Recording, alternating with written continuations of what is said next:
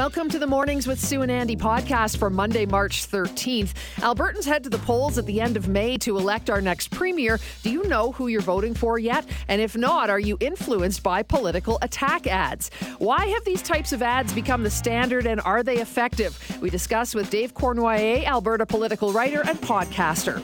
Child sexual abuse can devastate lives, but with community support, there can be healing. We talked to Glory Meldrum, founder of Little Warriors and the Be Brave Ranch, about how they're trying to rally community support to grow the world's only treatment center for kids who have been sexually abused, based right here in Alberta. And on this Motivational Monday, we talked to Yvonne Winkler, a Calgary author who's written a book about the power of new beginnings and transformation, sharing her journey over barbed wire fences through debilitating dependencies and eventually her own figurative and literal freedom. If you've been listening to the radio, you'll certainly have heard the latest round of UCP and NDP ads taking shots at one another. Why have political ads, attack ads, become the standard? And is it even effective? Joining us to talk about it, Dave Cournoyer, Alberta political writer and podcaster. Good morning to you, Dave. Thanks so much for joining us. Good morning, Sue. Thanks so much for having me on. Have we seen an increase of late? I mean, I don't remember years ago, maybe in the past handful, but not years before that we saw or heard political attack ads. But it's really become the norm now, hasn't it? You know, it really has. I mean, negative ads aren't anything new, but I mean, the fresher, I guess, the fresher they stay in your mind, the more they stick out. So, I mean, I think people will remember from the 2019 election, the last provincial election, it got pretty negative in terms of the advertising, both from the NDP and the UCP. And I think we'll see maybe not as negative coming into this election. I mean, you'd like to say that as a political watcher, that maybe this next election won't be as negative as the last one. But political parties they use negative advertising because it can work, and it connects. It connects with people. It helps frame their opponents, and that's why political parties use negative advertising. Does it work everywhere, Dave, or are we just more open to it here in Alberta? Well, I think, negative advertising, especially down in the United States, is something that I'm sure a lot of voters in the United States would talk about, and when they characterize their elections, it'd probably be something that one of the first things they talk about. Negative advertising is nothing really new, and political parties do it for a number of reasons. I mean, number one, they want to contrast. A political party wants to contrast, especially during an election campaign, their strengths with their opponent's weaknesses or their perceived weaknesses, what they think voters will think the other party's weaknesses will be. They want to define their opponent in the minds of the voters, and that's why you'll see the UCP running advertisements, right, negative advertisements right now, trying to remind Albertans of the NDP's, the NDP's record in government, carbon tax, raising taxes, going back to stuff the NDP did that from 2015 to 2019. The NDP are going to be doing something very similar, especially with Danielle Smith running ads, and we've seen a bit of this so far. Basically running ads straight out of Danielle Smith's mouth with some of the more controversial things she said, the more outrageous things she said during her time on radio and during her time as a lobbyist, and there's no shortage of those as we've seen over the past few months. But what you'll see is neither party will really be running on their record. The NDP aren't really running on their record from 2015 to 2019, and the UCP aren't really running on their record from 2019 until about 4 months ago, because the UCP under Danielle Smith don't really want to remind Albertans about Jason Kenney. So you're going to see the two parties talking about the negatives, trying to define their opponents. They're also trying to encourage. They're trying to encourage certain voters to change their minds. They're also trying to convince their opponents' voters to stay home. They call that depress the vote. So if you're a UCP supporter and you're not feeling great about your party and you're seeing all this negative advertising from the other parties about your party, you might not feel like you want to volunteer, or you might not want to feel like you want to take a lawn sign or maybe even go out and vote. So this is nothing new. This is something that the political parties do all the time. They want to get their vote out, and they want to do everything they can to convince the supporters of the other parties either to change their minds, or if not to change their minds, then maybe not be as enthusiastic about their political party. David, interesting, because I got a text from Brad early this morning, just asking about the one attack ad against the NDP about 97 tax increases, which leads me to ask you this one. Is there any fact checking, or can a party pretty much run an ad saying whatever they want? There'll be a lot of, I think, Graham Thompson, political columnist, wrote a column about negative advertising a couple weeks ago where he called it silly putty. There's a lot of, there's going to be a lot of bending the truth and insinuation in these types of ads. So there's not really the fact checking going on, and there's no real responsibility for the parties to really be 100% factual. I mean, there'll be a nugget of truth in every single ad. Likely, unless it goes totally off the rails. But they're going to be playing to things that people kind of already believe about these political parties, and maybe probably stretching the truth to bring it a little more negative. Now, I'd like to say that the parties are running negative ads, and they will run negative ads, and we won't all see the same negative ads, and that's one important thing, that especially with digital advertising. I mean, unless you're hearing it on the radio or seeing it on television. But a lot of both the main two political parties, the UCP and the NDP, are going to be focusing a lot on digital ads, on social media ads, on the ads you see on websites, and that's all determined by micro-targeting, by algorithms. So you might see different ads than I do during this election campaign, and the political parties are trying to target and speak to a certain voter who they believe they either want to, who they believe they can connect with and either get out to vote or convince to, maybe not be as enthusiastic for their political party come election day. So if I had a more small L liberal slant to the posts that I like or follow, for example, on Facebook, I might get more UCP ads coming my way? You might, or you might get more NDP ads. It depends on what the target or the purpose of the ads are. But that's exactly the point, is you might not see the same advertisements as your neighbor, because the political parties are able to speak to a more and more targeted audience with the way digital advertising works. When we talked about fact-checking, et cetera, so are there ethical concerns, do you think, about political attack ads? Because if you can say pretty much whatever you want, are we going down a slippery slope here? Well, I mean, political parties could always say, whatever they want within reason. I mean, if a political party or a candidate is going to libel or slander a candidate, there's obviously the ability of the person who's being libeled or slandered to take them to court. And we've seen that in the past, where political parties have gone a little too far, or candidates have gone a little too far with their attack ads or their campaign brochures, kind of trying to frame and attack their opponents. That sometimes this stuff goes to court and is dealt with legally afterwards. That's not usually the case, but it does happen. Are there any regulations in Canada for what can and cannot be said, or how things are enforced at all? I mean, there is enforcement mechanisms from the elections authorities. So in Alberta, I mean, you have to be able to, if you're a political party or a candidate running an advertisement, it has to be, you have to have a little note saying it's authorized by an official agent, and have the contact information for the official agent. There are certain requirements from Elections Alberta in terms of things that need to go along with advertising. But really, when it comes to the content of the advertising, political parties are able to basically say what they want with it. I mean, we do have free speech in this country, and that's there is negative advertising, but the political parties, I mean, they're also going to be running positive ads as well. The negative ones tend to stick out because it's something that we remember, and that's the whole purpose of it. But the parties will be running positive ads as well as negative ads in this election campaign. Fascinating. Do your homework, do your due diligence, know who you're voting for sure. Thanks so much, Dave. Great perspective this morning. Thanks, Stu. Appreciate it. Dave Cournoyer, Alberta political writer and podcaster. The Little Warriors organization is rallying community support for two groundbreaking initiatives. To tell us all about what they've got going on, Glory Meldrum joins us, founder of Little Warriors and the Be Brave Ranch. Good morning to you, Glory. Thanks for being with us. Good morning. I'm so excited. Well, can you break it down first for those who've not heard of Little Warriors? Tell us what this program's all about. Yeah, so I founded Little Warriors 15 years ago. I'm a survivor of child sexual abuse. I was abused by my grandfather from 8 to 10. And so 15 years ago, I wanted to do something for kids that have been sexually abused. And so I started Little Warriors.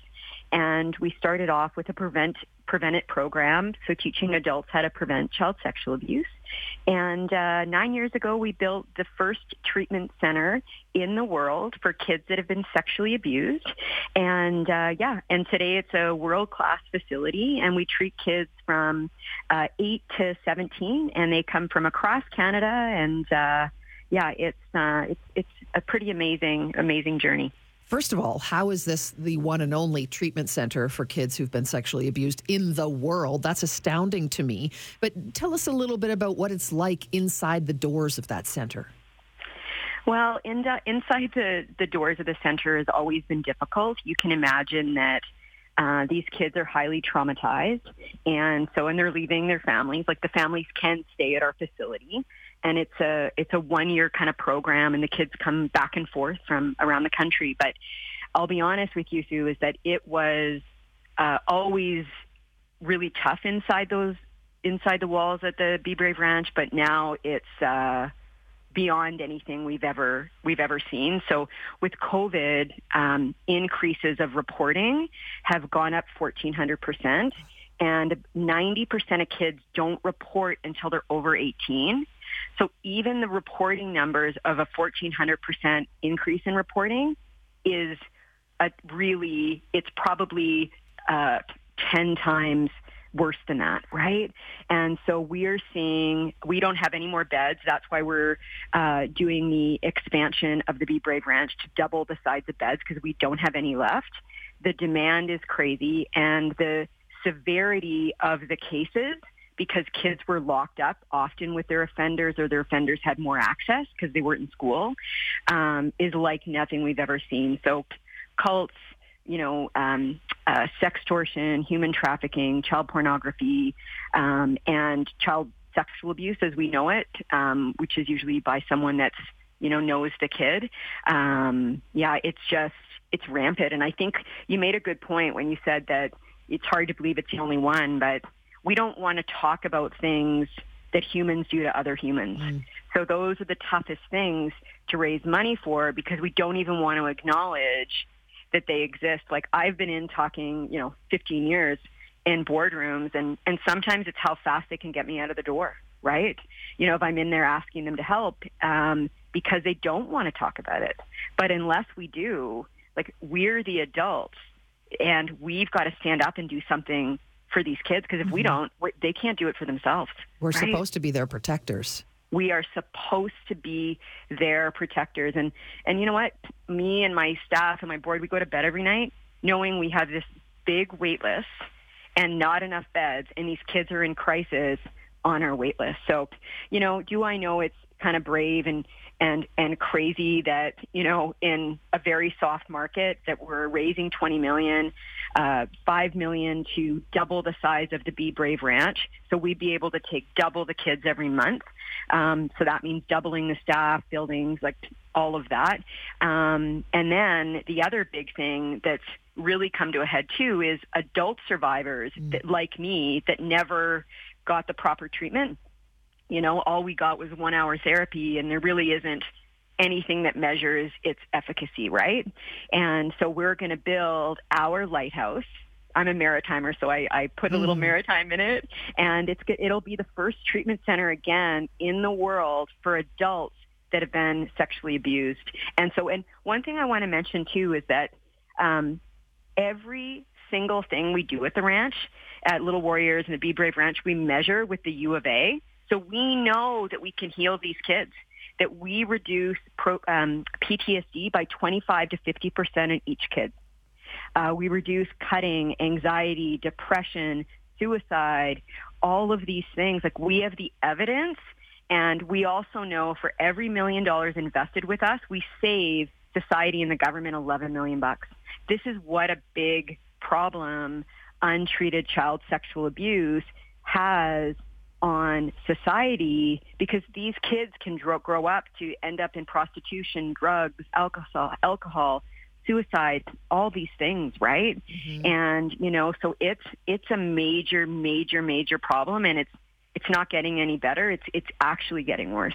Well, we're grateful that you and your team are standing up to protect our babies. We'll send people to littlewarriors.ca. There's a donate now button. You can help out, fund the Be Brave Ranch, fund the building of our lighthouse. Do your part to help out. Thank you so much for your time. Really appreciate it, Glory.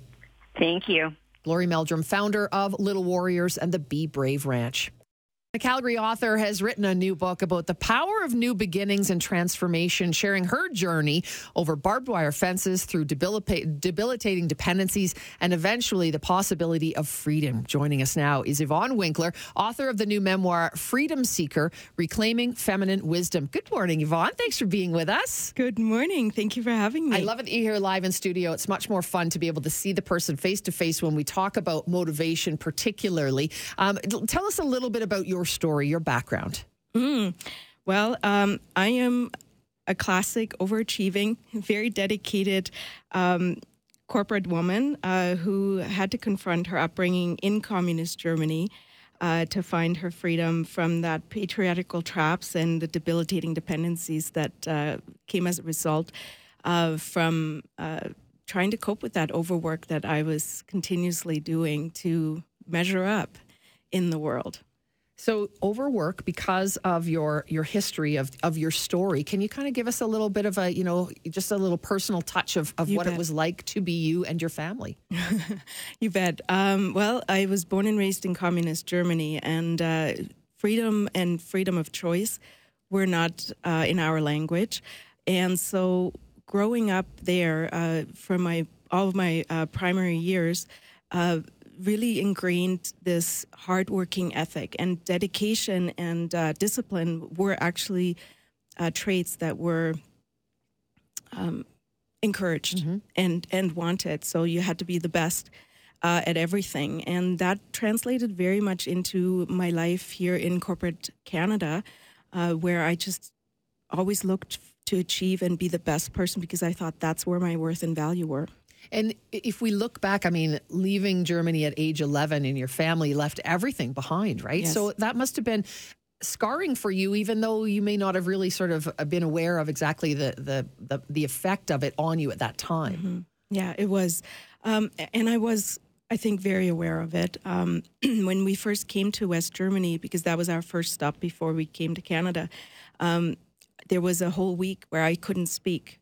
The overwhelm of just the economics of capitalism had me speechless, quite literally. Having access to as much chocolate or bananas or oranges as I could possibly imagine left me in shock. Wow. I mean, that's so basic and yet so vital, right? Mm-hmm. I mean, we don't even think about it because it's just second nature to us in this part of the world. Yeah. So talk about then your family came to Canada ultimately. And, when you said you just thought you had to be the best and you had to work the hardest and almost overwork yourself. Were your parents the same way when they brought you here? Absolutely. My parents, when we moved to Canada, they had a small business, a lodge and restaurant. And my dad had a development company where they worked extremely hard. I always joked and said, they worked themselves to the bone, quite literally. So it was reinforced, that belief that we have to work really, really hard. And also that belief that if it's not difficult, if it's not hard, it's not worth it. That story, is very much ingrained in my system. And that's what I'm trying to get away from. Right. Yeah. Now, some would say that maybe we need a little bit of that back in our world, that maybe people don't work as hard as they could or should. But, in your circumstance, obviously, it was too much pressure for you, yes? Absolutely. Absolutely. And yes, to going for what it is you want requires dedication and a certain amount of discipline. But measuring your self-worth against that is where I think I failed, because that was what was driving me into dependencies, because I was working so much that the only way I could turn off at the end of the day was with a minimum of 3 glasses of wine to wind my mind down, my racing thoughts. And that turned into a whole other conflict for me. It wasn't serving me at all. So I think for sure there has to be harmony between how hard we work and what joy we're getting out of that. And I mean, there are some people that really derive joy out of working lots, and that's okay. I think it's when you're hurting in one way or another that you need to take a look at what needs to change. Do you think it's because of your background, being German, or do you think it's because you are a woman, or is it a combination of those and many other factors that drove you to work so very hard? Yes, both. Absolutely. I think as women, we were raised and we had to work double, if not more, to have the same things. And I mean, we're still not at equity in terms of pay and even how far ahead we get in corporate. That said, yes, being German, there's certainly culturally a lot built into my DNA as well. So, I mean, that's your story of then and now. What have you learned, and what's your motivation as you wake up every day moving forward? Mm-hmm. Well, I think the biggest thing I've learned is I needed to rediscover who I am and who I was before I became who I thought the world wanted me to be. And when I wake up now, I still face struggles. Life still happens. What has changed is my ability to navigate that. I have a much greater awareness because I've dedicated so much time to exploring who I am and what activates me and what brings me joy. And that is really what motivates me now or inspires me now is having a joy list of things from as little as like a music list to as much as like where do I love going, what do I still want to see. And when I'm down, I can go to that joy list and I can take a look and see what do I need, what can I do right now to fill my cup and really take care of myself instead of looking outside of myself for someone else or something else to fill that. I love that. A joy list. Can you give us another couple of examples maybe that are on there? A joy list that our listeners could maybe create? Yeah, you bet. I have it categorized in all kinds of different things. Color-coded, everything? You bet, yeah. So I have everything from small things like self-care, things that I enjoy doing, from baths to going to the spa, getting massages, to having playlists, various playlists, mood lists, I call them, to having movies. I'm very much inspired by musical movies. So music seems to be a thread throughout my inspiration. And whether that's biographies or documentaries or movies about, musicians, that can very easily shift my mood. And then there's also activities. The stress in our body needs to move. And so I have a list of all kinds of different activities depending on where my mood is at. Right. In order to change your mood in order to change it, yeah. So from walks to, rigorous hikes. Good for you. Okay, now tell us, before we let you go, tell us a little bit about the book, Freedom Seeker, Reclaiming Feminine Wisdom. What should people expect from the book? It's a journey throughout my adult life with some glimpses back into my childhood and communist Germany and a lot of dialogue. It's a narrative memoir, so this is written in a story format, and I took people on a journey with me. I love it. Well, we'll send people to your website. Can they get the book through your website? You bet. Perfect. YvonneWinkler.com is the website. The new memoir is called Freedom Seeker, Reclaiming Feminine Wisdom.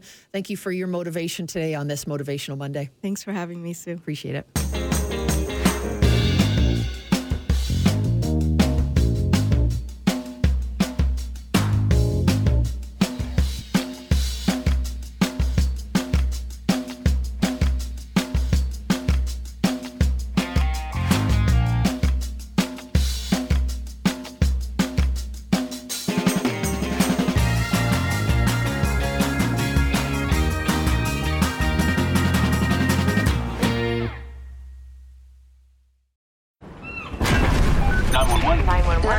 What's your emergency? I'm on a cruise ship! There was an explosion! Oh my God, the ship is sinking! I can't get out! There's water everywhere! We're going down! I've got a lock on your location. Stay with me. Hurry! Hello? Are you there?